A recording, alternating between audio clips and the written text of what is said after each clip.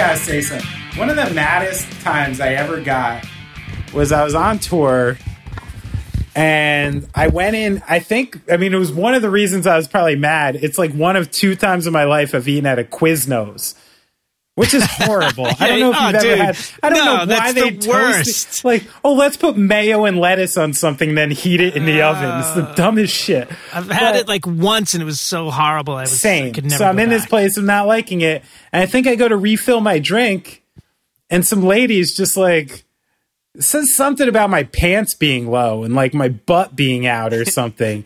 I got so mad for this like unsolicited opinion about my clothes that I was super rude to her, you know? Ooh. I was like, oh, cool. Thanks for that advice. I'm like, what do you like to wear? And I think I was just mad about hot mayo, you know? Hot mayo. Wilted lettuce and hot mayo. Quiznos. Really bad. I was hungry. Imagine there's places in America, like, people think that's a sub, you know? Yeah. Like, they actually think that's, like, something you should eat. That right there is the sin of it all. See, I bet Scott Vogel's known about that because he made the move from Buffalo to California. So I think he lost, like Buffalo... You know, I'm not saying Buffalo dining is top notch, you know? I've been there a bunch. But some good greasy spoon, a nice hearty sandwich, some stuff like that, like, that's great in Buffalo. You can't do that. No, you can get a good blue plate special in Buffalo for sure. Oh, yeah. Give me some $3 eggs. So, one thing I didn't talk about in the intro, it's a funny story. So, you know, as we kind of loosely said in the story, I did really early Despair shows and was a big fan of the band when I was young. And they had a shirt, a hoodie, that said, Despair, I hope you fucking drown in your pattern life. Which I thought was the coolest thing. And it buying a hoodie back in the day was like, you know, that's a big expense. Big purchase. It's like $20-$25. You know, you only wear like one hoodie a season, you know, kind of. So I was like, this is my season's hoodie. Like, I'm rocking this. I was so stoked to wear it in school. And like the second day I wore it in school, I got pulled to the side. I got told I need to like take this shirt off or leave or something like that. And I'm like, no, I'm not taking it off. And they made me put tape over the fucking part and like stuff like that. Yeah. So I got busted like sophomore year of high school for my Despair hoodie. And then I told my principal, I hope you fucking drown in your pattern life, man. You did? No, I didn't say that. Listen, I was a bad kid in the way that, like, I talked back, I got into some trouble, you know, but, like, I never did, like, real stuff. You know, I never fought people. I never stole from people. I never was, like, even my teachers that I would fail me kind of liked me. Right. Like, we had an agreement with each other, you know. We were personally okay. I was just like, listen, you're fine. I'm just not going to do any of this for you, you know. It's not personal. And do what you got to do. You know, once they, I think, saw that I wasn't emotionally invested in the grade, they were like, all right, I guess that's a wash. Nice enough kid when he's around, you know. Pretty much hanging out. Oh, man.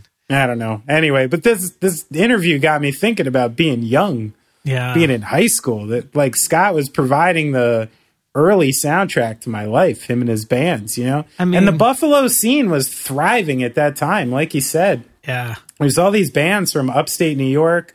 I mean, so much of even that hardcore scene at the time was totally upstate New York between Syracuse and Buffalo and those lower Canadian bands. Yeah, it's funny. It's funny that hardcore in upstate New York, it's so much going on there.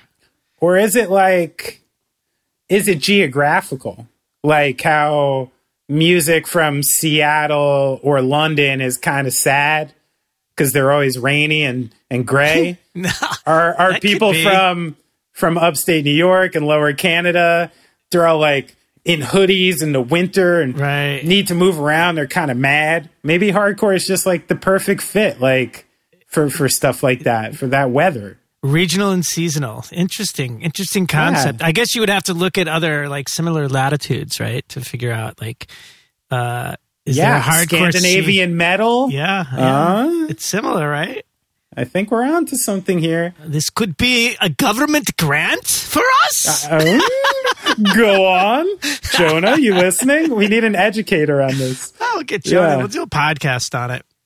Like, or even like, can a band like the Beach Boys or like Beck, could those people be from anywhere but Los Angeles or Southern California? No, probably not. Probably not, right? There's something to this.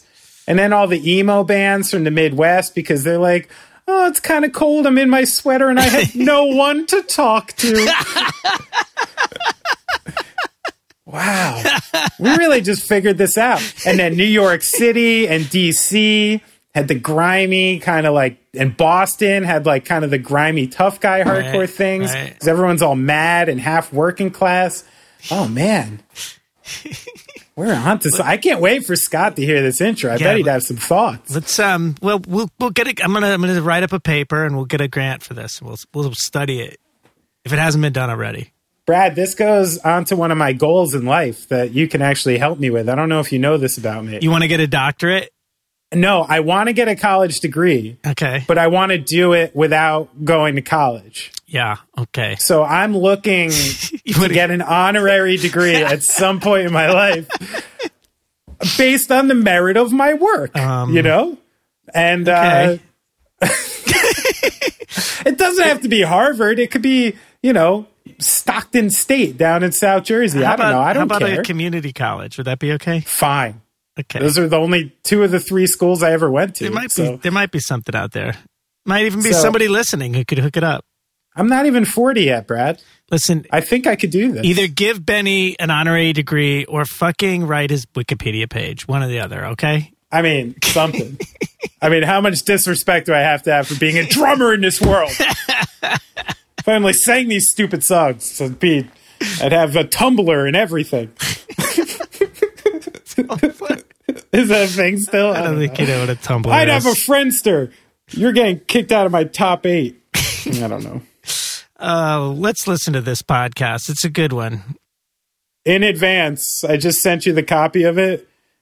Right at the beginning of my file, you can hear geese, my dog, and my children all at once. Is that you with the kids at the end? I couldn't tell if it was I thought it was you. No, it wasn't me. Was it me? They did poke their heads in, like trying to tell me that it was dinner time. But you know what my kid was saying? What? He's like, Dad, that new fucking Terror record slams. That's what he was telling me through the door. All I heard was floor punching outside. My 5-year-old in the fucking living room, just windmilling, breaking pictures. It was fucking awesome. Sweet. Thanks, Scott. Sweet. Yeah. All right, let's listen. It's going on dry.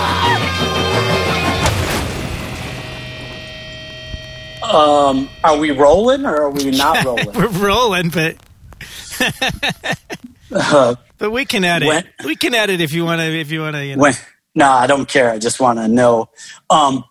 When this lockdown started, I had this fantasy I was going to grow my hair, and then I realized there's some places in my hair that don't grow anymore. So, and I've also become my own barber, which is crazy because I'm the crazy person that my people in my band are like, why the fuck are you getting your hair cut again? Because I go like every 5 days to get my hair cut, so it's nice and tight and clean.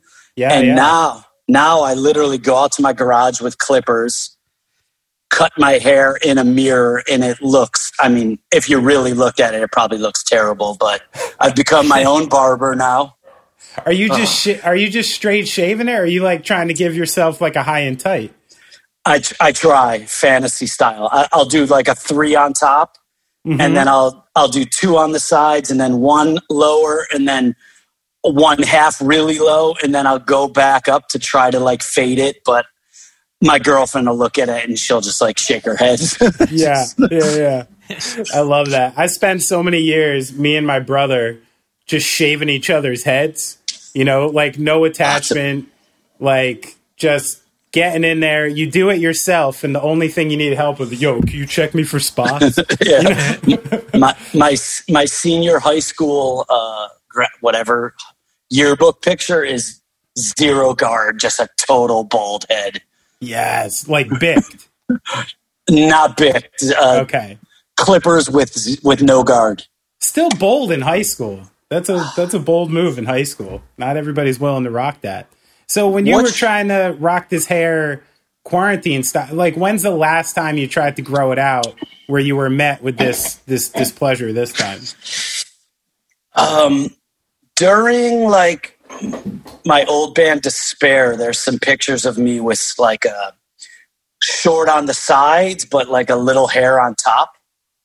So we're talking like 20 years. Yeah. Oh, okay. So you must have assumed that you might have had a problem.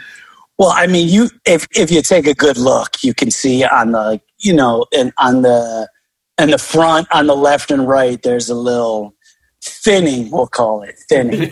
It's a nice way to put it. I'm terrified to shave my long hair because that's what I'm like sometimes in the middle of the summer, I'm just like, yo, fuck it. Like, I'm done.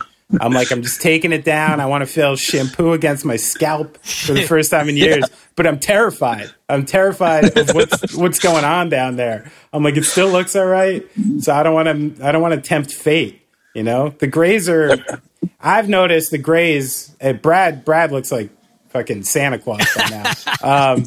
I notice like in my mustache and beard is where it's real heavy, where I'm like that's where I can't hide it at all. My facial hair too, and on my left side, like near my temple, there's just this total gray patch. It's crazy. It goes from like not so gray to super gray. Huh, weird. Like you got struck by lightning. Now, this leads to some, like, I know what it's like on these tours, especially the kinds of tours you've done in your life. Like, how are you getting cut up every 5 days? Like, that's got to be tough in some places of the world. Or is it easier than I thought? Because I don't do it.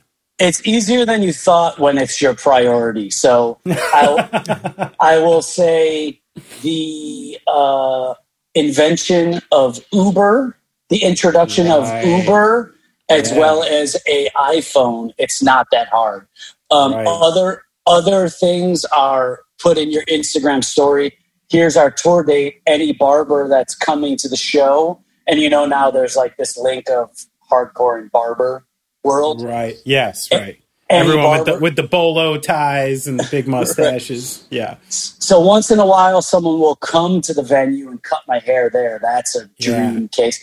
And then we did a couple tours with barbers in bands, and that's a super dream. Oh, yeah. That's dope.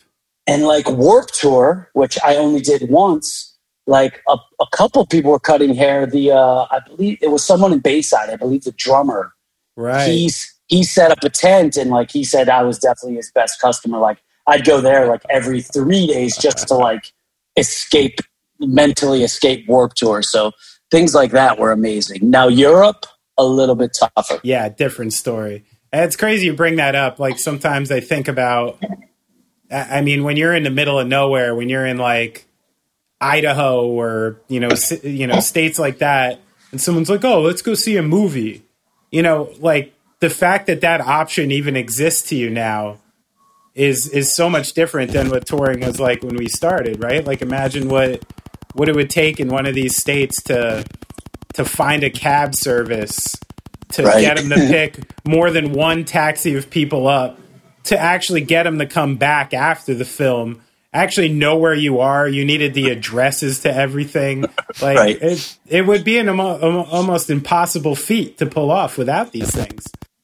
It's really amazing now. You don't even have to have $1 in your pocket. You just press a couple buttons, a car shows up, random person, you don't even know who they are. You get in their car, they take you to wherever you want to go, and then when you're done, you press the same button and you go back. It's like unbelievable.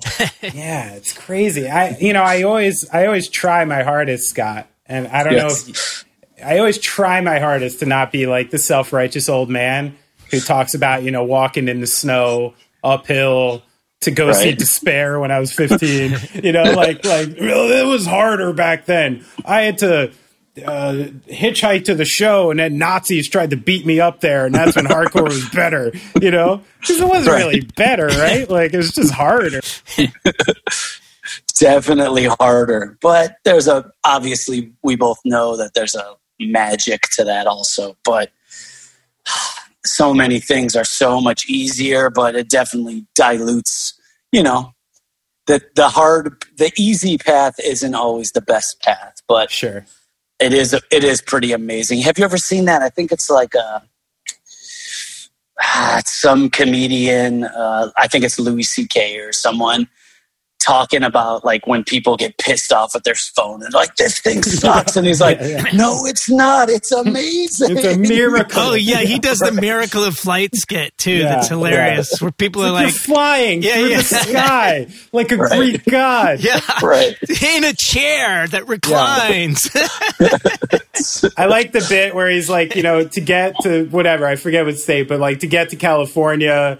You know, you had to be in like a wagon train. Right. You watch like your best friend get shot with an arrow and buried right next to you. And now you just watch like a shitty Adam Sandler movie and you're there in like 3 hours. Yeah, it's different. It's different. Complain. But flying is literally the worst thing in the world. Oh, I hate it. I'm so happy to not be flying right now. It rules. Oh, my God, amazing. But that leads me back. I mean... You know, I know a lot about you, but it all starts from despair. And you know, you kind of came into it even young, like someone with just like a lot of fire and a lot of confidence and discipline. You know, I even got my hands on a letter that you wrote, Josh Grabell, many years ago. Like you currently have this? I have it in front of my face, yeah. A 2-page letter when you were still in Slugfest and starting Despair and hitting up Josh, you know, to, you know, let him know who you guys were and your music and offering Campfire a show in Buffalo. Is this where I talked about how we both like the movie Princess Bride also? It is, yeah. It's hilarious. Your handwriting's pretty good for the time. I was impressed. I thought it would be a little more graffiti style or something, just based on your pants. But like, where did that come from? You know, like you seemed to go into it and you had this idea that you were really like driven and disciplined and goal oriented like early on. Like, is that just an innate thing with you? Was it something you kind of had to work on as you went? When it came to hardcore, yeah, super driven. Anything else, I never really cared about getting an education. I never really cared about having money or like that security thing. Right. Leading up to hardcore, I was a total jock. All I did was play sports constantly. I played on so many basketball leagues that my teams would play each other and I'd have to decide which team I was going to play on and which team was going to hate me. Right, so makes sense. Hence the comfort in basketball shorts. This makes a lot of sense now. Yeah. What position were you? What kind of player? Point guard? Guard, yeah. Point guard. I was never really tall, but I could see you being a hard-nosed white point guard. Yeah, like I could see that. I was definitely white. But yeah, I played, organized football, baseball, basketball. And then when I wasn't doing that, me and my friends, like I grew up in like not even a suburb of Buffalo, like the country, like the woods of Buffalo. Oh, okay. Like how far out of the city? I would say like for Buffalo, probably a half hour, but that's like, that's far. 10 minutes you're outside of anything. Sure. So, and then when I wasn't doing that, all I did was with the kids in my neighborhood, we'd just play sports all day. So that's all I cared about. And then, then my stepbrother who lived in the city with my dad, his mom and my father remarried each other when they were both divorced. So he's the person that got me into everything. So first he got me into like UTFO and Run DMC and Houdini. And then after that, he was like really into punk. And eventually I moved in with them. Oh, okay. My mom moved to Texas with my two sisters. I moved in with my dad. And then when me and him kind of discovered hardcore together, I literally did not care about sports at all. Like I played freshman year of high school, I played basketball, football, lacrosse. Sophomore year, moving forward, I have never played an organized sport again in my life. I never look back, huh? Yeah, so like 7 years ago, I played on a kickball, like an organized like kickball team. Sure. And it came back to me. I just was so competitive. I was like, people on the team like took it for fun and would like talk in the outfield and miss a pop fly, and I'd be like, "What the fuck? Yo, get under it!" But so like, but at that point, like I never cared about school. All my school grades were like D just to get by, and I don't think it's because I was dumb. I just didn't care, and like just didn't care about anything. But when it came to music, I think I was just like, and it was never like I wanted to be in a full-time band. I never thought that was possible.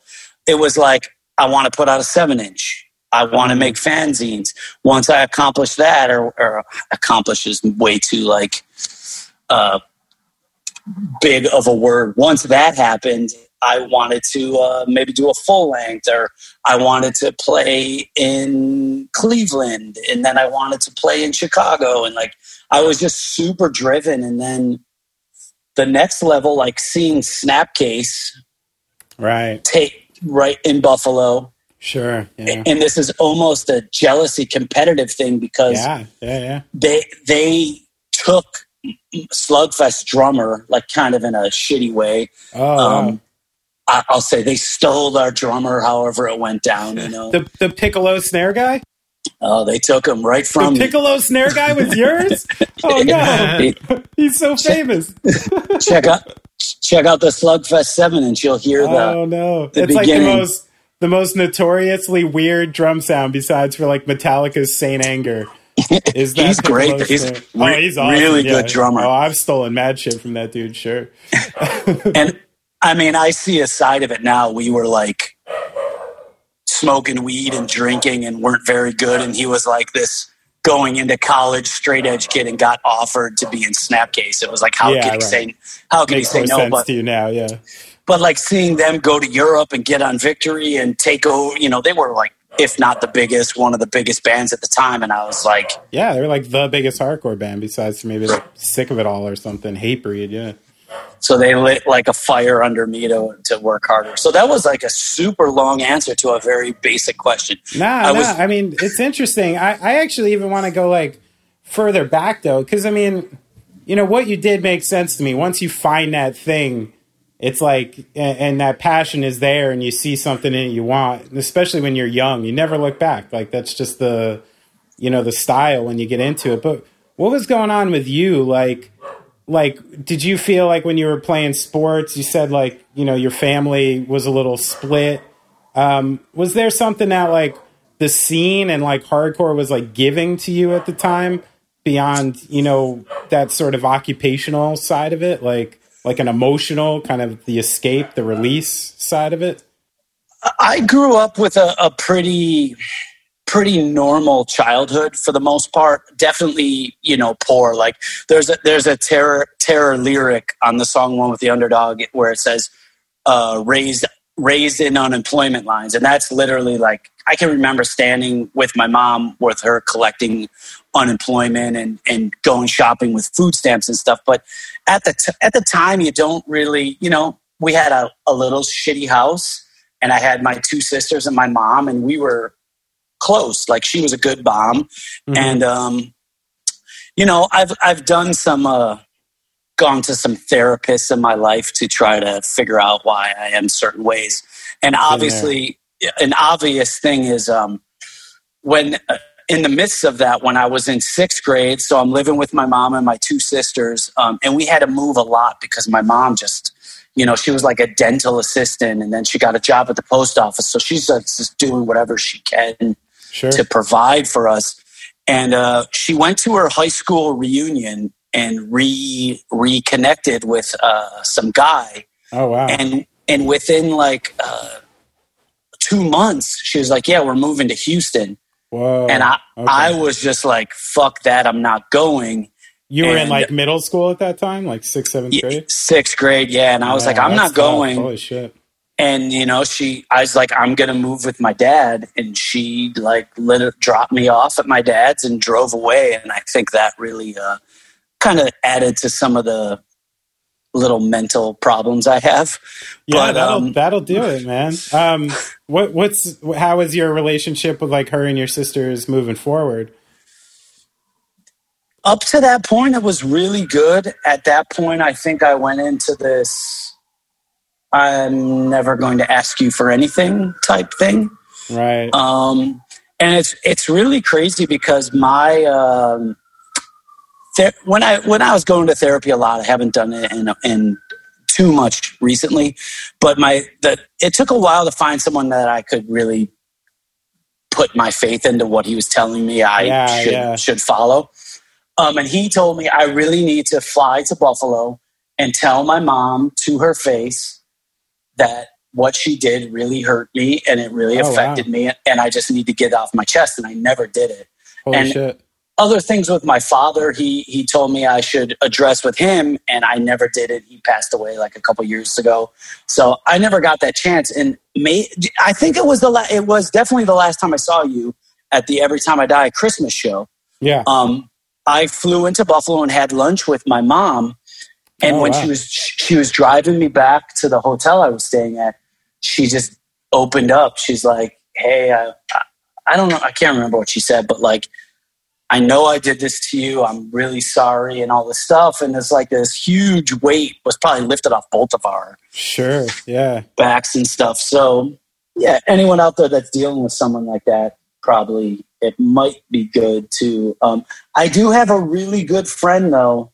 I don't want to put his business out there too much. That was told, one of my very best friends was told by his therapist to do the same thing, like bring up to your parents what they did, how much it affected you. And he went and traveled to a different country to do this, sat his parents down, do this. And they said, we don't know what you're talking about, and went back to about their business. So it's like kind of like, God damn. Yeah, it's not foolproof. I actually, without getting too far into it, I had a similar situation in my family. And one thing I was going to say to you is that the meeting, it doesn't always go well.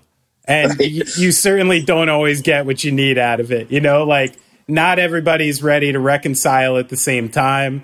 Not everybody's even emotionally capable to say the things that you need to hear, So I think the only good thing about that is now you know what you're dealing with. At least not to try to draw blood from a rock.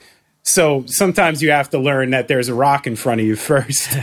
Right. I think, too, the thing is you can't expect any response. You have to say it for you and say what you have to say. And whoever reacts or doesn't react, that's on them. But at least you said your piece. I think that's the point.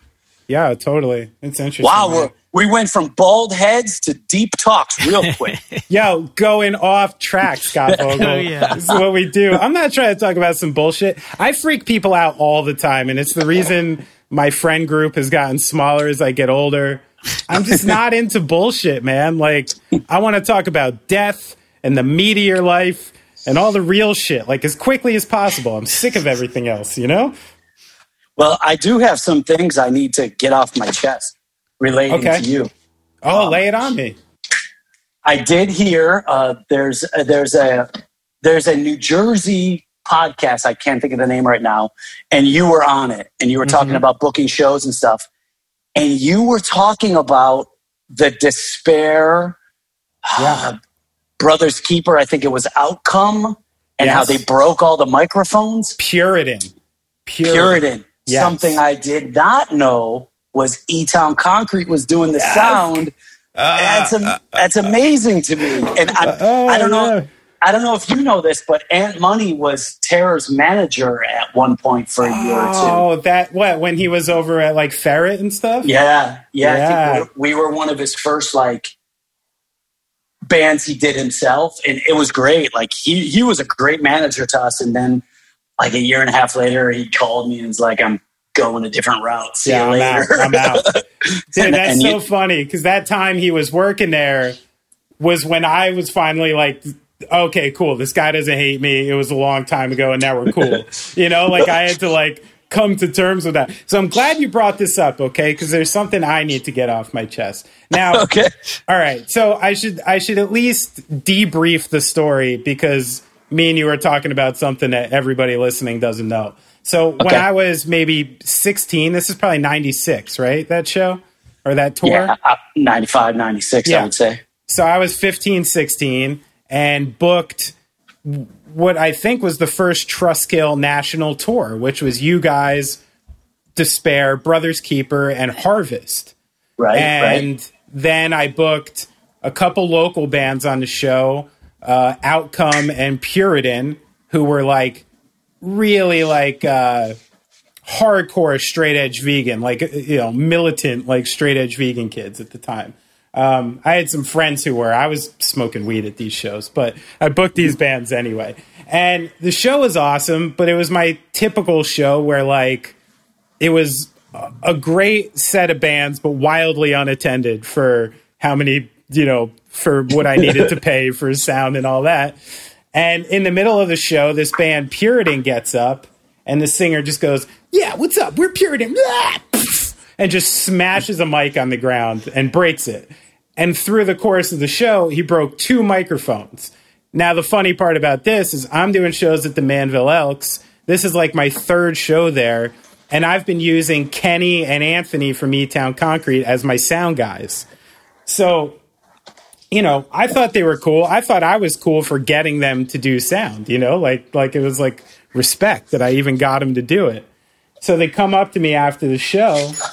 And I'm a kid. This is where I'll give myself a pass. It's like I'm a kid. Yes, thank you. Because I met an enforcer. Oh, and thank you. So they come up to me and they're like, "Yo, you got to pay me for those mics." And me being like a 15-year-old promoter, I'm like, "No, I don't. That's like sound. That has nothing to do with me." So I have no idea. Okay, this is where I'll give myself some leeway because obviously I was in the wrong, And then he's like, no, you got to give us money for those mics. And me being a shitty little kid, I'm just like, no, like I don't have it. Like, what do you guys want me to do? And then they kind of like fronted on me a little bit, at least enough to scare me. This is where I was just telling this story to my wife yesterday. And there's a disconnect here in my memory because I do not know where I got money from and how I got them off my back. When I told that story in the other podcast, I had said I walked to Quick Check and took it out of an ATM. When I reflect back, I did not have an ATM card. My mom did not have an ATM card. I never walked to that Quick Check like in my life. I always got driven. So that part of the story, I don't know. I think I filled in the blanks.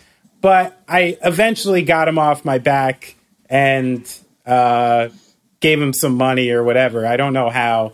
And I survived the night. I was like 16. Anthony was like 17. He wasn't much older than me, but he looked like a man by then, Like he was like, it was a different world, I wasn't even trying to get into it. Oh, it's so funny you talked about that. But yeah, but subsequently, that was the last time that I used Anthony and Kenny from E-Town to do sound for me. And eventually got John Hiltz, the famous John Hiltz from, Born Against, and who wound up being a super professional sound guy who helped me out for like years and years. Actually, Kate Hiltz, who manages the Bouncing Souls' brother, is the one who did sound for me after that. But it's so funny you brought that up, man. That was like one of the most terrifying things that ever happened to me was being stepped up to by Anthony from E-Town. I think within the same year, Stickman from Furia 5 also stepped up to me. Oh, I'd be more scared of that one. Tough year. Well, he was more unhinged. I didn't realize that. Yeah. But all right, so let's go back. I don't want to talk about me too much. Brad is probably so mad right now. I got Brad a bunch of questions when I tell my you. story. Oh yeah, this was your question. Okay, I'll receive more questions. What's up, Scott? What's the status of Gaslight Anthem? Yo, chilling like a bear. Nothing? Will I get any more music? I can't answer that question, honestly. All I can safely say is this. We're friends. That's not a problem. We're not broken up. And that's about all I know. And I'm pretty comfortable leaving it there at the time. When I'm not sure if you're aware of this, because I don't know if I talked to you at this point in life. Terror and Gaslight Anthem did Soundwave together. Are you aware of this? I don't think so. Okay, I think this is before me and you realized we knew each other. Yeah, like reconnected. Right. Before that, several people told me, you're going to love Gaslight Anthem. You're going to love Gaslight Anthem. You're going to love Gaslight Anthem. And I never went and saw you on that. And then maybe 6 months later, I probably got 59 Sound and became a super fan. The only times I saw you ever play was one time you played what venue? A really tiny venue in LA, in Hollywood. You did like an underplay, a packed show. Oh, was that the Scene Bar, that thing? No, it was like shit. Anyways, one of those Hollywood shows you played, and it was too packed to enjoy. Like it was too for someone like me. I know what you're talking about. It's when we underplay. I think we did the Roxy, or that's what it was. The Roxy. Then I saw you with an amazing show. You, Hot Water Music, and Rise Against at like an arena, like a hockey place in Anaheim. Right. That was amazing. And that's like when you had radio hits and like seeing like 10,000 people singing your songs was crazy. Well, not on those tours. And then if you remember, we played a fest with you in Hatebreed in Germany, and we had our backstage room tents all together. Yes. That's the last time I saw you guys play, I believe. And I need more. So make that happen, please. That was my wife's 30th birthday. And we drank absinthe from some like German trolls out in the audience. They were literally wearing like troll shit, like with the furry feet and like loincloths and stuff, selling this absinthe in weird bottles.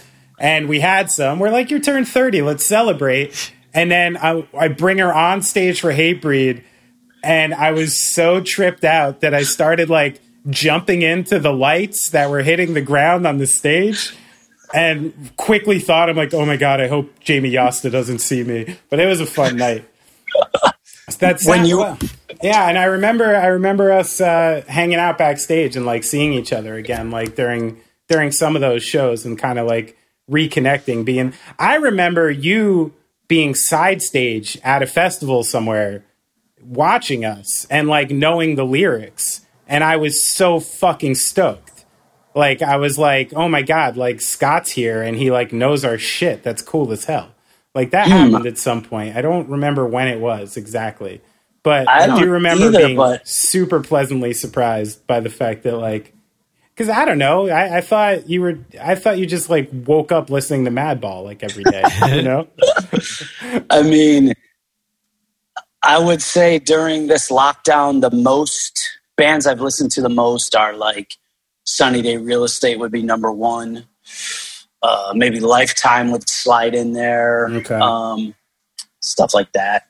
But when you put out 59 Sound and then onto American Slang, is that the next one? Yeah. Or is that what it's called? Yeah. What's the third one? Well, those are 2 and 3. There's Sink or Swim. Yeah. Then there's 59 American Slang, Handwritten. Those 3 back to back. I was like a super fan. Nothing against the other 2, but I was a super fan in the middle, and I'm ready for some more. It was a good stretch. I don't want to ruin that stretch. It's part of the reason you're not seeing anything, but we'll see. Sometimes, cheddar cheese ages after a while and it tastes better. All right. Let's get off of me, Scott. I know Brad's sitting there just pulling out the little hairs in his mustache right now. He's so mad. He's It's a great show. It's going well. You guys are doing... All right. So I was listening to one of your songs, Scott. The World Never Wanted Me. Yes. Which fucking really bummed me out. Like I'm like, this is a sad song. Like, this is really awesome and sad. And then I got to the second verse and I was like, oh, there's like a lot of empowerment to what he's saying. And I want to ask you this question because I'm listening to the song and I'm like, wait, is this the difference between hardcore lyrics and punk rock and emo lyrics? Is the fact that, like, yes, I'm depressed. Yes, I feel like shit. Yes, I feel like alone. But by the second verse, you're like, fuck you. This is who I am. And hardcore kind of pushes more of like an individualistic, like, fuck you, with a little reconciliation for being sad. Do you think that's true? I mean, Terror definitely has some stuff like that. There's definitely just straight off pissed off songs with nothing positive about it. Right. There's definitely some very pro hardcore songs. But what you're saying, I think that's kind of the beauty of it, and also like the slap in the face to people that think like it's like the generic kill your dog, punch your grandma in the face, or whatever people when they hear hardcore would say it. Like there are some even bands like Gorilla Biscuits are completely different than say Killing Time. Yeah, sure. But I think both of them, when you spin it, are both saying the world we've been dealt is a little bit fucked up. We're most of us that get involved in this are probably coming from a fucked up family or some sort of thing in our growing up pushed us off the path of normalness.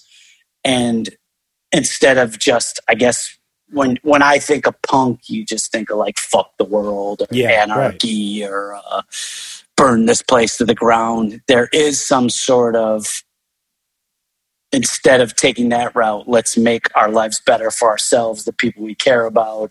And this scene is, and hardcore always has, for me at least, has always been about learning. Lyrics will push you to a place.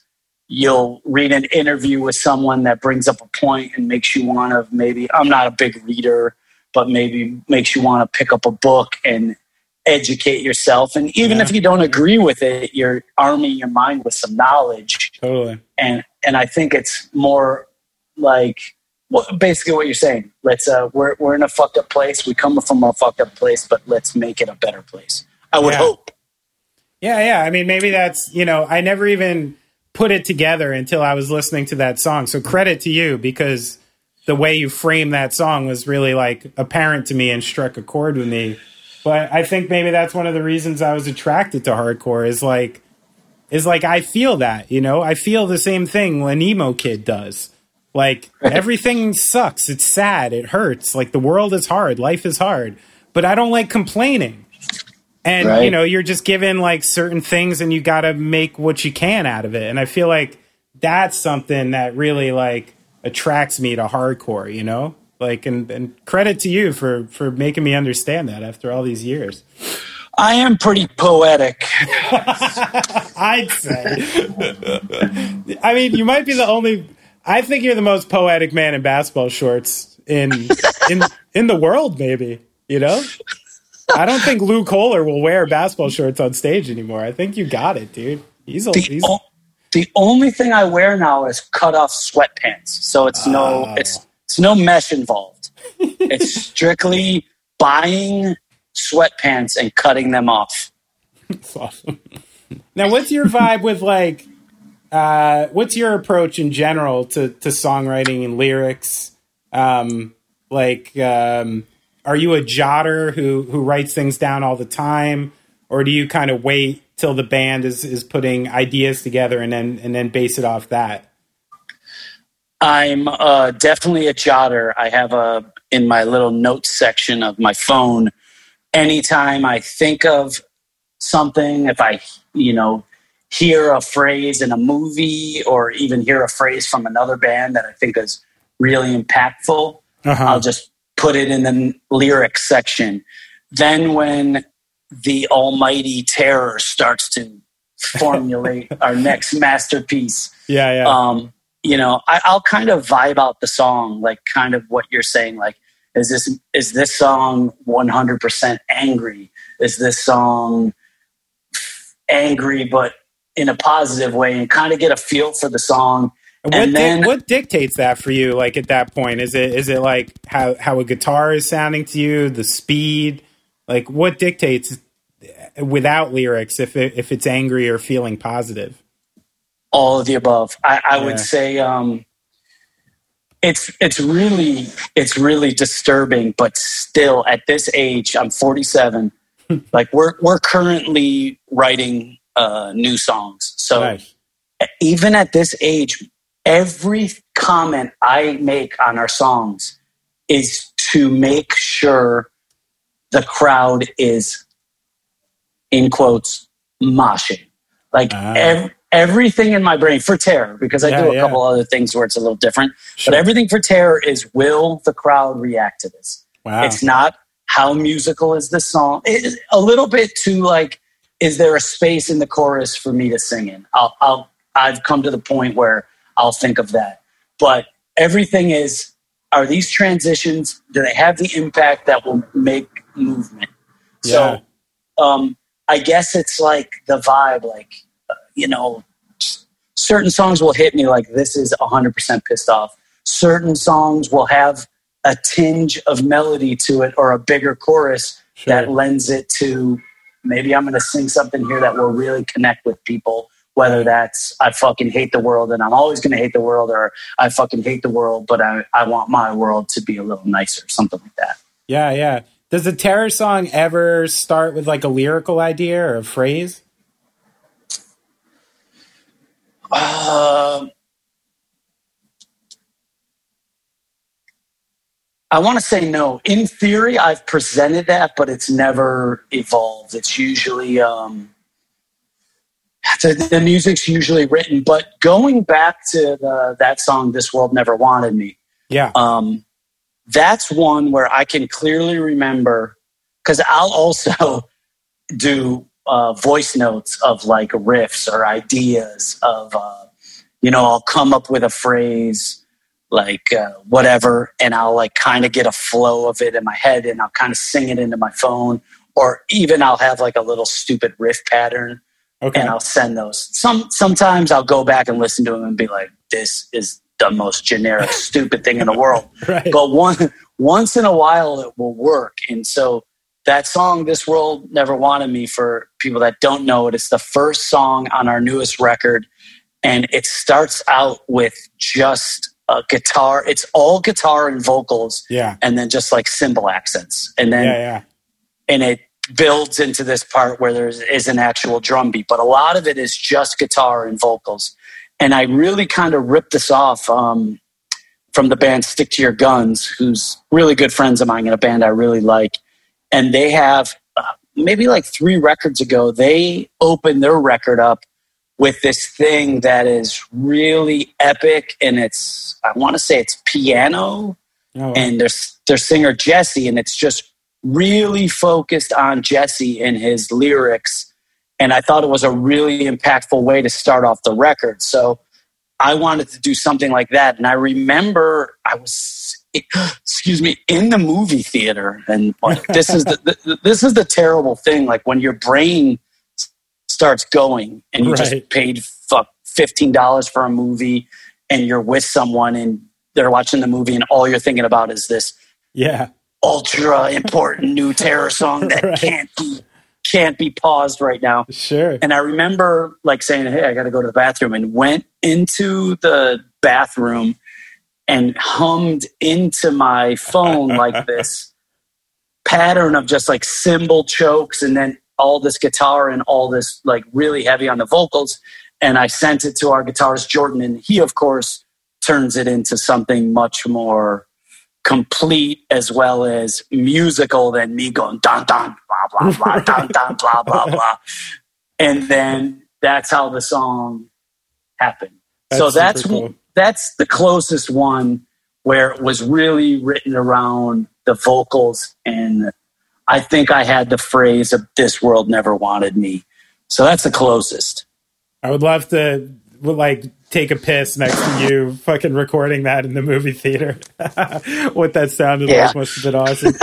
You're like, who's this weirdo next to me? Yeah. So, I mean, what people think it's like simple to scream, you know, like, and after you listen to hardcore for not very long, you realize it is not. Some people are much better at it. Some people have melody. Some people have cadence. Some people have a strong scream. Like, what to you makes a great screamer? Do you want to talk just screaming, or can we go hardcore frontman? Okay. There's way more to that. Or do you want me to just go with their voice? Let's go both. Okay. I would put Freddie Madball as my top pick for hardcore frontman, but a lot of it comes down to literally just when he walks into a room, he has a presence. Yeah. Mm-hmm. Then when he gets up on stage, his stage presence or the way he moves on stage is very I don't want to use the word that's in my mind. He just has sexy, I want to say like swagger, but I don't really use that word. No, it's true. But he's got swag. He does. Yeah. He's just got a vibe, an energy, a presence, and you can just tell what he says he means. On top of that, great lyrics. Yeah. I think Madball by some people get pigeonholed as this like tough guy hardcore band, but I don't really see, like, when you look at it, they're not. They're pretty good songwriters, and a really good live band and really professional. But to me, talking about that, I'll give it to him more on the frontman aspect. Yeah. Now take someone like Jamie Hatebreed, Josta. Right. Sure. Ultra clear voice. Like, that guy's screaming like a barbarian, but at the same time you can make out every word he's saying. Every word. Yeah, sure. And that's important. Like, that gets people to understand and connect with you, because I think for me, hardcore is more about lyrics than it is the music. Like, a band can have these awesome riffs and this great songwriting, but if the lyrics don't really connect with me, I'm going to be on to the band where the lyrics do connect with me. Right. So and then you have bands like, take like a band like Despair, my old band. Vocals are very,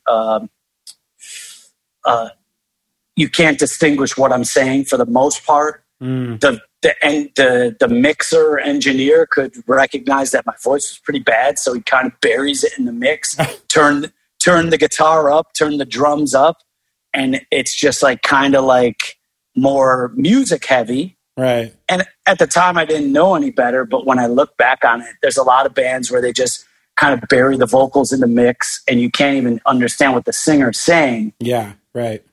But take a band like Converge, who I would say totally can't understand what. Yeah, almost never. Yeah. And also, I wouldn't say their vocal. I don't know, because I'm not a Converge expert. I would say their vocals aren't super high in the mix, maybe. Yeah. But so maybe everything I'm saying isn't true. But for me, if you, next time you listen to Start Today, listen to how fucking loud the vocals are in the mix. Right. They're so loud, but then every hardcore kid, not every, but many, many hardcore kids know every fucking word to that record. Mm-hmm. Yeah, that's true. So to me, it's maybe not so how hard you can. My early bands like Slugfest, I thought it was all about like the gruffiest scream, the loudest scream, the meanest. But at this point, that's not the goal. Maybe having some parts where you actually take all that off and then put it back on, some diversity and some highs and lows and ups and downs. And I do this band called World Be Free with Sammy, the drummer of Right. million bands, Sure. and he'll he'll quote unquote produce the vocals and tell me to do these off the wall things. And at the time in my head, I'm like, dude, this is so stupid, but I'm going to do it to appease him. And then when the next day, when you go back and listen to it, it's the coolest part of the song. And I'm like, thank God you are artistic and give me these ideas, because I would never think of this myself. He's been behind a lot of great singers, right? Yes. I mean, but what you say with Gorilla Biscuits, it's interesting. I mean, it's one of the first bands from our scene to be like truly melodic, you know, if you ask me. But it's also, you're right, the vocals are so loud, which lends itself to more of like a pop production, you know, and the vocals are sitting right on top. But maybe that's a good thing, you know, when someone has something good to say and a little melody to it. Well, this leads into a segment of the show, Scott, called Mystery Friend. Oh, yeah. Mystery Friend. Okay. Now I know I've listened to your show before. All right. Give me Mystery Friend. Okay. Give me the statement. All right. So, Despair goes to Europe for the first time in 1996, hit a red light district in Germany. I'm guessing it's Hamburg. And apparently nobody did anything but look, because you were too scared and too broke. Do you remember the first time that you went to the red light district in Europe? It's crazy because I've gone to Europe so many times now, and like that stuff doesn't even, like, you know, not like, you'll be driving in certain countries and there's literally a lady on the side of the street with her car there. Right. And if you wanted, you could pull over, give her some money, and make love to her in her car. Mm-hmm. So that stuff, it doesn't even fade. And now I've like realized, like, the Frankfurt airport has a, what do you call these? A sex shop where you can watch videos and relieve yourself. Wait, like, really? There's jack-off booths at the Frankfurt airport? Yes. No. Yes. Wow. But, so I've got to say, that means they have a semen cleaner, probably a team of them at Frankfurt Airport. What are those guys called again? The people who do that? Who clean the semen? Jizz moppers? Yeah, jizz moppers. That's it. So yeah. Wow. Thank you, Angela Merkel. That's great. I'll get back to your question, but I got to say it's Josh Grabel because he came with us on the tour. You already brought him up. Nailed it. Okay. Nailed it. I figured you were going to get that because you figured I wouldn't be talking to old members of Despair. But yeah, I mean, at that time, well, I mean, first thing you land at that time, landing in Europe, my first time there, I think it was 95, 96. Yeah. And you're walking through the airport and there's dudes with machine guns, just like military guys with machine guns. So that's one thing that kind of jumped out at me. And then definitely, yes, seeing the red light districts in Hamburg was, I had never seen anything remotely close to that. Right. You maybe had saw some like movies like with prostitutes in New York City, right? But like, you know, something like Taxi Driver or something, but you had never seen anything like that. And now I've been in Hamburg 30 times and you want to go somewhere after the show to get some food and you'll just walk through there. And to me now, I don't even see it. It's just like, it's just around me now. Yeah. You're like, how many blocks until the restaurant? Yeah. Right. It's funny because I had the exact same situation. I was telling my wife about this. I'm like, listen, it's not like a sordid detail. Like every young guy who goes to Europe, or maybe women too, for the first time, has to see it, you know? Right. And I remember the group of people I was with, for some reason, thought I was going to do something. They're like, yo, you're getting into it, right? I'm like, no, dude, I don't do that stuff. So did you know that? So Josh Grabel, thank you for the mystery friend. It's the second one. He also provided us with the Justin Brannon mystery friend. Oh, so nice. He's kind of, I don't know how many mystery friends you have to do before you automatically have to be a guest. When was Justin on your show? Recently? No, like right before we took the break in 18. So he was on a couple years ago, but I was thinking that might be a good interview to readdress because a couple things have happened since. I don't know if you've heard. I don't know if you watch the news, Scott. But he's a pop, and now he's right up in the when he was on your show, was he already in politics? He was nominated city council in Bay Ridge. So now I think he's got his footing a lot better. Like, he's got juice now, it seems. Like, I follow him. He's got some political juice. Nice.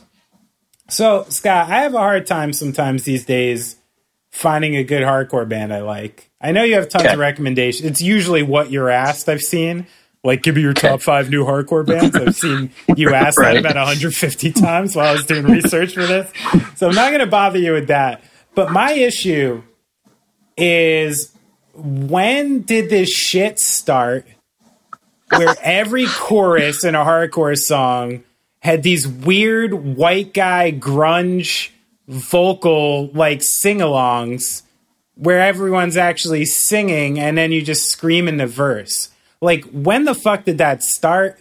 And what are your thoughts on, like, that style of presenting hardcore? Are we talking, like, Stick to Your Guns? Or are you talking, like, Turnstile? Or Well, I mean, like, the initial bands, like, I guess, to me, that started doing it, you know, I guess really early on, it would be, like, your, you know... 18 Visions? Even before, probably like your early Boy Sets Fire, your early like From Autumn to Ashes. Okay. You know, even Keith early on with some Every Time I Die was, you know, hitting those choruses, singing. And then I think a band like Kill Switch Engage or something just like turned it into like some pop element. You know what I'm talking about. Every time the chorus hits, you hear, do the murder, do. Right. You know, it's like just the white grunge voice kicks in. And it really bothers me. I have no interest in that, really. What are your, like, when do you think this all started? And do you think it's, like, cool? Do you think it's okay? God, since you're the tastemaker to me, I'm going to say this, and it's going to sound like a really elitist, closed-minded asshole statement. Please. But most of these bands that you're talking about, I do not consider them hardcore bands. That's my personal thing. Stick to Your Guns, who does that a lot, I consider them a hardcore band. Every Time I Die, they're definitely a hardcore band. But a lot of these things to me are like, if I know the people, it's easier for me, because to me it's more like, it's not a sound, it's more like who you are and how you carry yourself. Right. That's why when people would tell me all the time Title Fight is not a hardcore band, I'm like, that is for hardcore kids that go to hardcore shows, that love hardcore, that support hardcore, and they make music. To me, that's hardcore. So gotcha.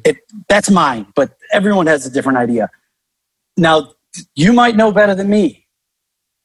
I think Boy Sets Fire is a very early, but did Grade do this first? Grade of Canada. Yeah, right around the same time, right? Because that one Boy Sets Fire EP probably came out around the same time.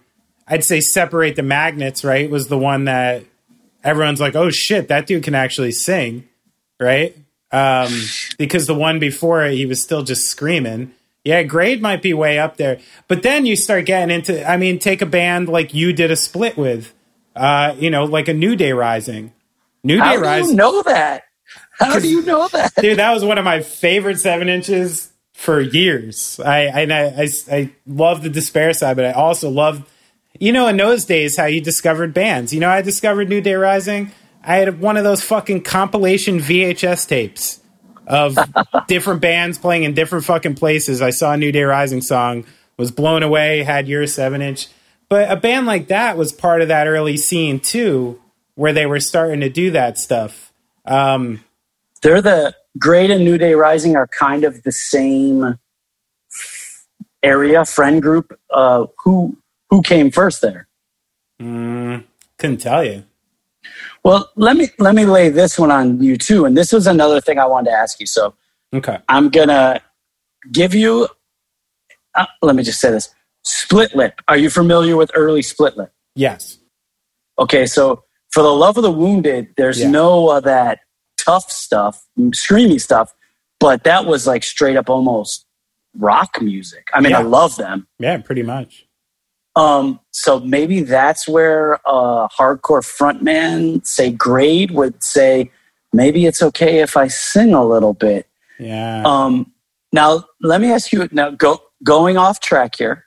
Yeah. Let's go. It took me about 20, 30 years late, but I have recently, in the last month, got into the later Chamberlain stuff. Are you familiar with any of this stuff? Yeah, some of it. At the time it was coming out, maybe the same as you, I wasn't ready for it because I just wasn't listening to music like that yet.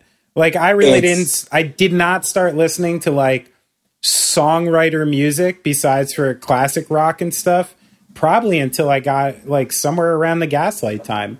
You know, it just wasn't in my wheelhouse. So they lost me at the time and regained me as an adult.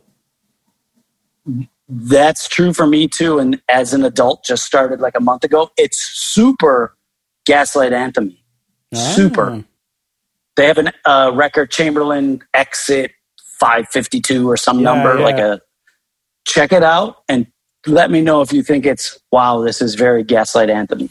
Well, I mean, it would make sense because Gaslight were such big split lip Chamberlain fans that we essentially offered them enough money to like reunite once and come on tour with us.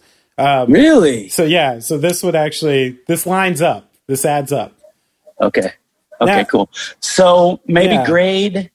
I don't know. Like, so somewhere it went from like grade to whatever was happening in like on the Warped Tour in like 2014. Right, but it's great. Like, have you ever heard of this band called Issues? No. Okay, so there's a band called Issues, and this is like 7 years ago, so they could be completely different than this. Okay. And I saw them play. They did A Day to Remember does those self-help fests. I don't know what that is. What's that? Okay, the band A Day to Remember. Know them, obviously. Of course. They do their own festival called Self-Help, and it's like 20 bands, blah, blah, blah. Okay. So let's say 7 years ago, Terror played one of them, and I checked out this band Issues. They were either playing right before us or right after us. They're your typical kind of Warped Tour band. They had a keyboard. They had a DJ. I think a DJ. Oh, that's when that was coming in, yeah. With a Backtrack shirt. So he's got a hardcore shirt on. And they would go into these parts, just like you're talking about, the really screamy verse, hard-ass verse. And not only did they go into a singing chorus, but their DJ would bust in a part and they would go into like a Justin Timberlake chorus. Oh, they bring in some backing tracks. A pop chorus. Yeah, right. So this was like the next level, and I was just like, anything goes now. A band like Terror that has like we're like one-dimensional. There's bands now that are like 8 dimensions in their music. We have one. We're fucked. Yeah, it's hard not to be judgmental of that stuff, but you guys are like, you know, this is how you become a mainstay. It's like, I think you're turning into one of those bands now. I mean, like you said, you're working on your 8th album now. You've never really done a dud. You have the coolest fucking name, really cool merch. I feel like you're getting to the point now where, like, if you're like 14 and getting into hardcore, you just have to get like some Terror shit. Like, it's part of the, you know, it's part of the uniform. You're a mainstay. Like, yeah, a mainstay. I'm down with all of that. So soon enough, you'll have your shirts in, what's that store at the mall? Spencer's Gifts? Something like that. And then you'll be set, Scott. That's how it goes. Early Terror, and this was like Trustkill, when we got like an order from Hot Topic to have our shirts in the store, and they ordered like 500 shirts at once, and you got a couple $1,000 right there. I was like, this is the most amazing thing in the world. What did you buy? The nicest sweatpants out there? No, fucking a van that was, you know, you get like $3,000 and you buy a van with that and think it's going to last on tour. And then it's within 3 weeks, you're getting a new transmission. Yeah. The death machines. Oh, God. So, do you know that people from Sugar Ray and Skid Row have a band called American Terror? No, but they can have it. Yeah, got some competition I stole it from Sheer. They can steal it from me. Okay. All right. So I need your opinion on some weird ones. Again, I don't want to know your top 5 hardcore bands or anything like that, because Revolver is going to ask you again in like 3 weeks. Excellent. So I want these 3 things of a best, okay? Your best hardcore drummer, the best stage diver you've ever seen, and the best road dog you've ever met in all these years. I get 3 or just 1? 1 for each. Okay. Best hardcore drummer, I would have to say Mackie. Yeah. It's just his style. Again, it's just his style when he plays and what he plays. But there For are people who definitely don't know, we should say Cro-Mags. What else? Mackie was in tons of stuff, right? Bad Brains. Bad Brains, yeah. Hazen Street. Played he with Madball for a while. He even did Shelter and stuff for a minute, didn't he? Yep. Yeah. He did an H2O tour. But I would say Sammy's great. Pokey from Marauder, Leeway, and now Agnostic Front's great. Yeah. He was a great hardcore drummer. There's a lot of them. Next question was I best stage diver you've ever seen. I was stuck on a Rototom. Best stage diver. Those, the whole like Maine, the state of Maine, like the Outbreak Cruel Hand crew. Yeah. So I will call them the Maniacs, which is, I think, a Madball term.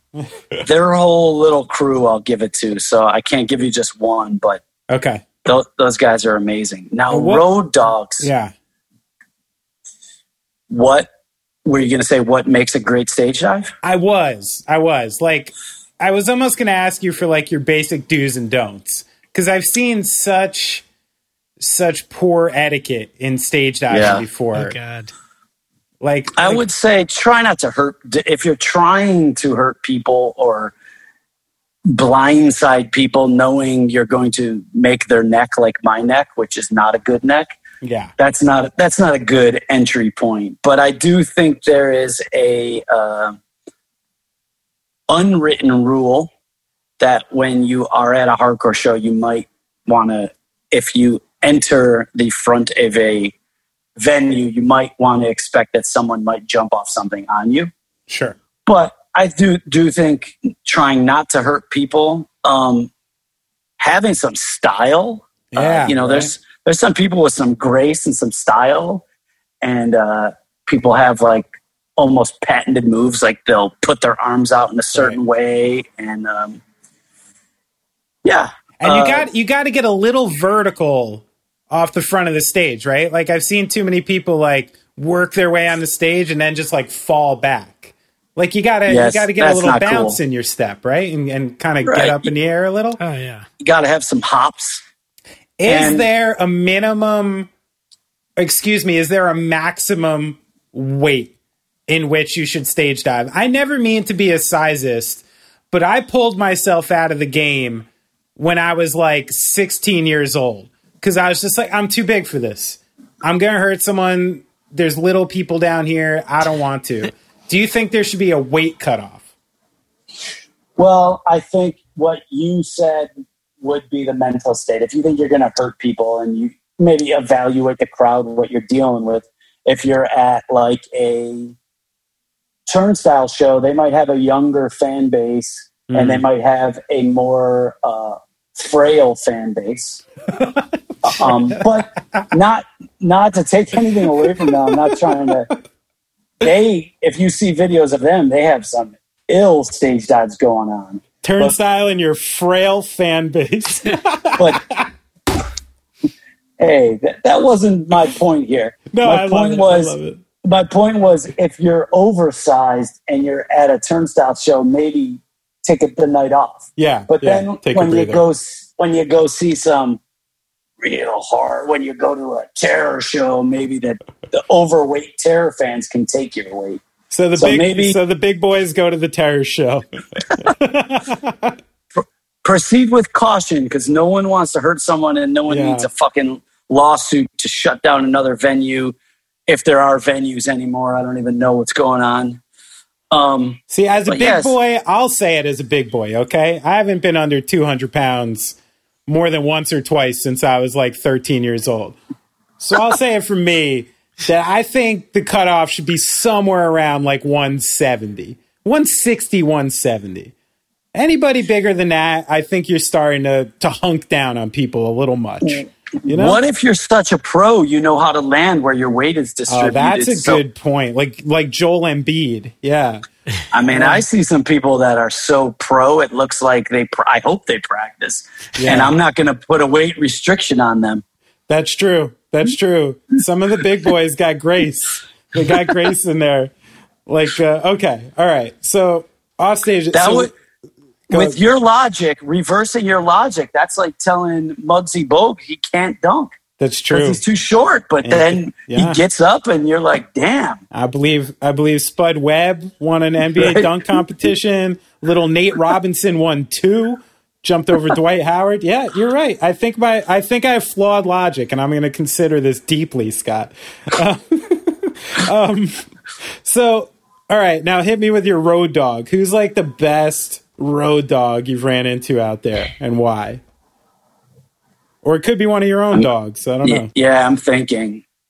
I mean, I got to go with my boy, Chucky Edge, who is no longer a road dog, but he was took his job pretty seriously because we've had merch guys that are there not to sell merch, but to have fun. Mm-hmm. And selling merch cannot be fun, but he was straight edge. He drove a lot. He was very serious about his display and putting stuff up. He would fucking hit the pit every show. Oh, I love that. Even harder when it wasn't a good show, when you really need it. Oh, I love that. You got those road dogs that get in there when it's the greatest show, and you're like, I didn't need you tonight. I needed you the night where everyone was staring at us. Yeah. He's a super actual nice person and a good person. Sometimes you take people on tour and that you stay at someone's house and someone steals something. You're like, what the fuck? The worst. So my boy Chucky Edge, I think he also toured with bands like Have Heart and Verse and maybe Blacklisted. And then he was with Terror for 2 or 3 years. I'll give him number 1. Love it. Sounds like a great guy. He is. All right. So this is my last question, something I need to hear from you. So a lot of the logic that you've given me through this interview about hardcore and stuff, some of it's about kind of keeping it real. Some of it's about your presentation. A lot of it's about your live show and stuff like that. Now, like all that being said, and how long hardcore has been a thing now, how hard is it to be and stay original in hardcore now after all this time? That's a tough one.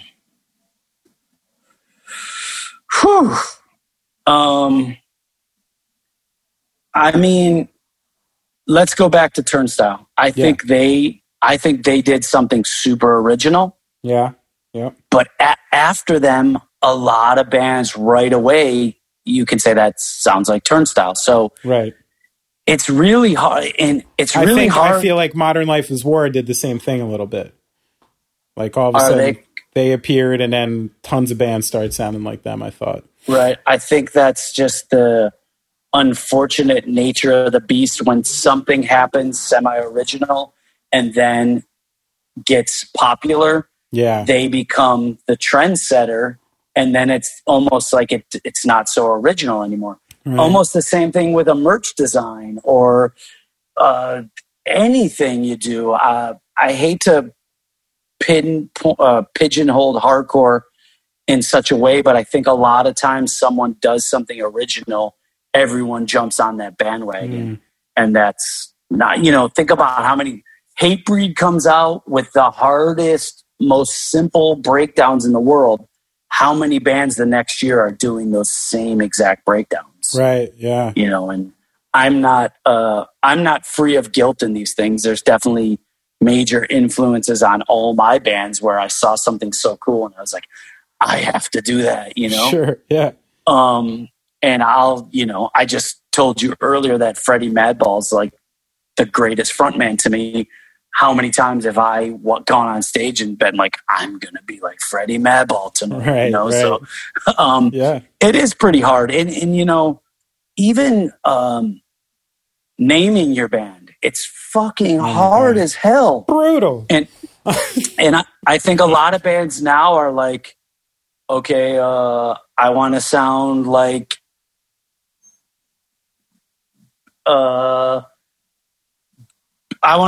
Leeway. Right. So I'm going to name my band Enforcer. Right. Yeah. Right. So many bands do that. And it gets the job done. It's a cool name. And I'm not, dissing anyone that does that. But it is a little bit like taking the easy way out and the soft way out. That's a Leeway song. True. But when World Be Free started, I wanted to name the band after a Hot Water Music song, and Sammy was like, absolutely not. We have to come up with something original. And thank God he was, again, more creative than me, because I would have taken the easy way out. What were you going with? What song were you leaning towards? Maybe No Division or something. Okay, something pretty good. Something generic, but something, as soon as you hear it, that's a Hot Water Music song. Right, yeah. Hot Water Music song. And to him in his brain, that wasn't okay. It needed to be something original, and I totally agree with him. But I'm a lazy fuck, and he's not. I mean, I guess it goes with any style of music. Now that you're talking about it, right? It just takes sort of like constant evaluation and reevaluation, and then it takes kind of the courage to step away from it when you don't know if it's good or not. When there's no basis of reference, it's hard to be original because you don't even know if it's going to be good. You don't know if it's good. You have to have that confidence in yourself where it's good. And that's a lot easier said than done, right? It's very easy to write songs up in the realm of the bands that are popping off at the time, because then at least you're in the right ballpark of what people want. But in the end, you're just going to be a D-rate to those the bands that are already doing it. But also the injustice is, let's say that this isn't true, but let's say Turnstile came along with something original, and then 3 bands down the line, someone did it and got way more popular off their style, which happens all the time. All the time, yeah. And then you're like, motherfucker, you stole my style and then buried me. Yeah. That's gotta suck. Oh, man, there's so much injustice in music. I've seen it so many times. Just this band that's just so good, that actually has the talented people, has the creative people, has the people who are willing to step out and don't care what people think about their music, but those same exact qualities are the reason they don't become successful. Right. So it's just like, and I think I've seen you talk about that in an interview, and I wish that all of this was based on our talent and our creativity and our output, but so much of it is based on discipline. And I know you've mentioned before that discipline sometimes you feel can be even more important than music. I'm not sure if I'd go that far, but it's certainly like a huge part of it that I don't think people consider. And without someone like you in a band who's writing Josh Grabel 2-page letters, and trying to like really hook something up and move something, someone in that band has to have that confidence, or all the creativity in the world is just never even going to be heard. Just sad. I think about, Lincoln, the band Lincoln? Of course, yeah. I've been listening to them a lot lately, and I'm like, it's such, that drummer, holy shit. Right. And like just everything about that band, but like how many people even know who they are, which is so sad, Yeah, I mean, I know a good 12 people who would be really, really excited if they came back and never stopped listening to them. But yeah. But I mean, that's where I just hope someone really smart named Brian Baker once told me that good songs last. And that's where I really do believe in that. Like if you're putting out good output and you just keep going, people will find that stuff, people will dig. and the few people who listen to it will keep listening to it. So I think it's somewhat true. You may just never pay rent from it, you know? And that Mr. Baker wrote Can I Say, which is one of the masterpieces of the whole world. Yeah, I think he's up there on some sort of Mount Rushmore. All right, Scott, we've had you a long time, my friend. Well, thank you guys for having me. I'm a fan of podcasts, and I always look at your podcast to see if the guest is, sometimes you guys will have people on that I don't care about. I don't even know who it is. Sure. Sometimes those are the best, though. Sometimes I'll listen to a podcast of some band, and this goes to show what a closed-minded asshole I am. It'll be like some band, I'll be like, that band, blah. And then I'll listen to the podcast. I'm like, that guy's really cool. I could probably hang out with that person. So sometimes it works out. But sometimes I look and it's like Chuck Reagan, and I'm like, I need to listen to this immediately. Right, yeah.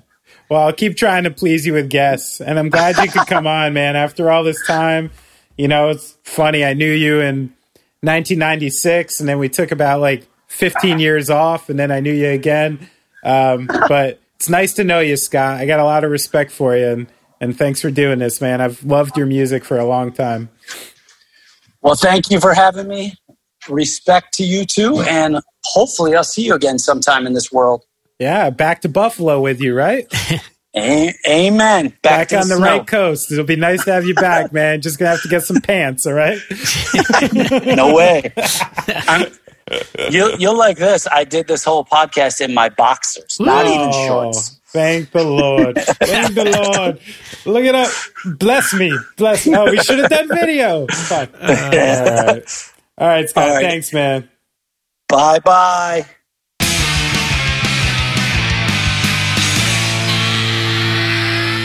Yeah. Hey. I don't know. Flawed logic in my stage diving argument. I know that. But it's because of my own personal experiences. So I went to Lollapalooza. It's not flawed. What's flawed that you after a certain way? I kind of agree with it. I think there's very few exceptions that have the grace to land on a 100-pound girl. I know. So that's what happened to me. I mean, mine is not just conjecture that it came out of my mind. I know what happened to you. 3 experiences, okay? I'll go through them quickly. Lollapalooza 93, Dinosaur Jr. I got a bunch of people to put me up, and within 5 seconds, I kneed some girl in the head and was slammed to the ground. And I'm like, well, that kind of sucked.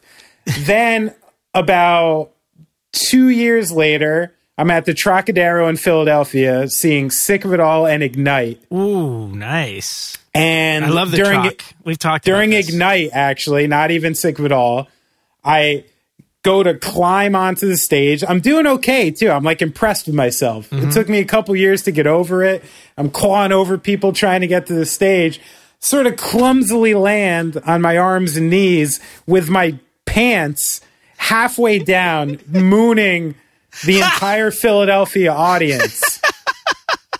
And then just with great shame, picked myself up, picked up my pants, and basically just fell off the front. You were that dude. That's a dude. That's a recurring character, dude. It shows. You've seen it before. That guy. So I was him. I was that guy. As his pants fall off as he gets on stage. Oh shit. Yeah. So that was guy. me. Okay. And then many years after that, that's when I basically retired. I was like, all right, didn't go well the first time. I'm not getting any lighter here. So, I'm like, I love dancing at shows. I'll stick in the middle here. Yeah. And that's not my game anymore. Right. And I'll stay out of that altogether. And then years later, Gaslight's playing a show at the Fest in Gainesville. And it was one of the first shows where mad people came on stage at the end, and there was this big sing along, and I got excited. Yeah. And I'm like, I'm going to do it. And I jump off my stool, go onto the kick drum, and jumped off onto the people. And I think it's cool, right? And I run back and I finish, and I'm like, oh, that went well. About 20 seconds later, we're packing up. Brian's like, thanks for kicking me in the fucking head. I'm like, oh no. I took a 12-year break Well, at least it was one of your own, dude. I know. It wasn't the guy knock out my singer's teeth. It wasn't the 100-pound girl in the front row, man. Yeah. So that's when I retired. But the only thing when he said it's flawed logic is because I have seen some big boys move with a lot of grace at shows. There used to be a guy who went to New Jersey hardcore shows named Fat Pat. The stories of him are endless. I don't want to get into it. But he's one of those guys, you looked at him, you'd be like, no, not going to do it. And then all of a sudden the pit opens up. You're like, the guy's like a swan. He's very graceful. He's moving really well. Right. And he's kind of I'm like, he could have been probably like an athlete or something, So maybe it wasn't my size and it was actually my lack of athleticism, which could be it. You're not a dancer. I'm not a dancer. No, I'm certainly not a dancer. So, Brad, back to this Patreon Wikipedia thing. What are we doing? We have a Patreon, no? They're two different things, my friend. Okay. Patreon is where people can give us money, and we can give them a little bit of extra bonus material that they're not going to hear here, not available publicly. And that would be at patreon.com/goingofftrack. Yeah. I think we should add more funny stuff on there, too. All right. Like we shall. A chat. Oh, yeah. Maybe a weekly powwow or something. I need to figure out the tech for the chat. I think the chat thing is a good idea. Yeah. Let's get on a chat. That'd be fun. All right. Talk to the people. You guys want to chat? Patrons, if you're still listening, let us know. Yeah. We'll try and hook it up. I think we mentioned that we would be doing something like that. Let's have a weekly chat. We probably I've been listening to this cool science podcast. I have all this fun stuff to talk about, like how leaves change color and stuff, Oh, really? Okay, well, let's do it. Let's talk about it on Patreon. If you want to just throw us a tip, hit us at Venmo at Off Track. We just got a little money recently from somebody who I should have kept her name here. I don't remember. But, we can always use it. We do have some expenses, and so far we're not really advertising. Yeah. And whoever talks shit to Brad on Patreon about not saying enough, it clearly didn't work because Brad didn't say anything. I'm a little tired. These night shows, man. Anyway, you want to check out the socials of our guest. He is I Am Finally on Instagram, and Terror Hardcore for Instagram and Twitter. And you can check out Terror on Facebook as well. And of course, you know where we are, Going Off Track, Instagram, Twitter. And that's about it. And you know what I'm hoping a little from this one is like I don't know if some of the people who listen to this show love hardcore or not, but there is like something to it that people should understand. I think there's a misconception about heavy music and the fact that like it doesn't come from the right place, or it's not creative, or it's not artistic. And I couldn't deny that more. And I hope people go back and listen to the Terror catalog and get into it and listen to Scott's old music, because there's so much there to take from, and so many good tunes and so much good feeling inside of it. It's a good place for a lot of people. It's funny you say that, because like I used to be pretty into hardcore when I was much younger, and kind of got to a place, there was just one, it happened to a lot of people, I think, where you just went to one show too many, or somebody, just too many fucking fights or whatever, so I stopped going to shows. But I was recently thinking that like, I'd like to make a Spotify playlist of like hardcore for non-hardcore fans, where you go through. It's a good idea. And like kind of cause there's some great anthems, there's some really catchy songs, and then there's some fucking super on point lyrical songs that like, so I think I've always meant to do that, but maybe I will. Yeah, I mean, I know it's like one of those classic cliches, but like getting into hardcore, when I got into hardcore, and Scott's story really rung with me because it's honestly pretty similar to what was happening for me. And, there is something about, it's something I wanted to talk about Scott with. Maybe we can get him at another time, is like a lot of people are attracted to it for the violence. Right. You know, there's something about the music with the physical aggression meets the community of a lot of people who are feeling weird. But like ethically, they don't really pick up on it. Morally, they don't really pick up on it. And there's a whole nother side to hardcore that literally saves fucking kids' lives. Yeah, yeah. And I'm one of them, you know? And the one thing I respect about it that we talked about early is like, it gave me a certain kind of power like I didn't have before. And it wasn't just this like, oh, I found music.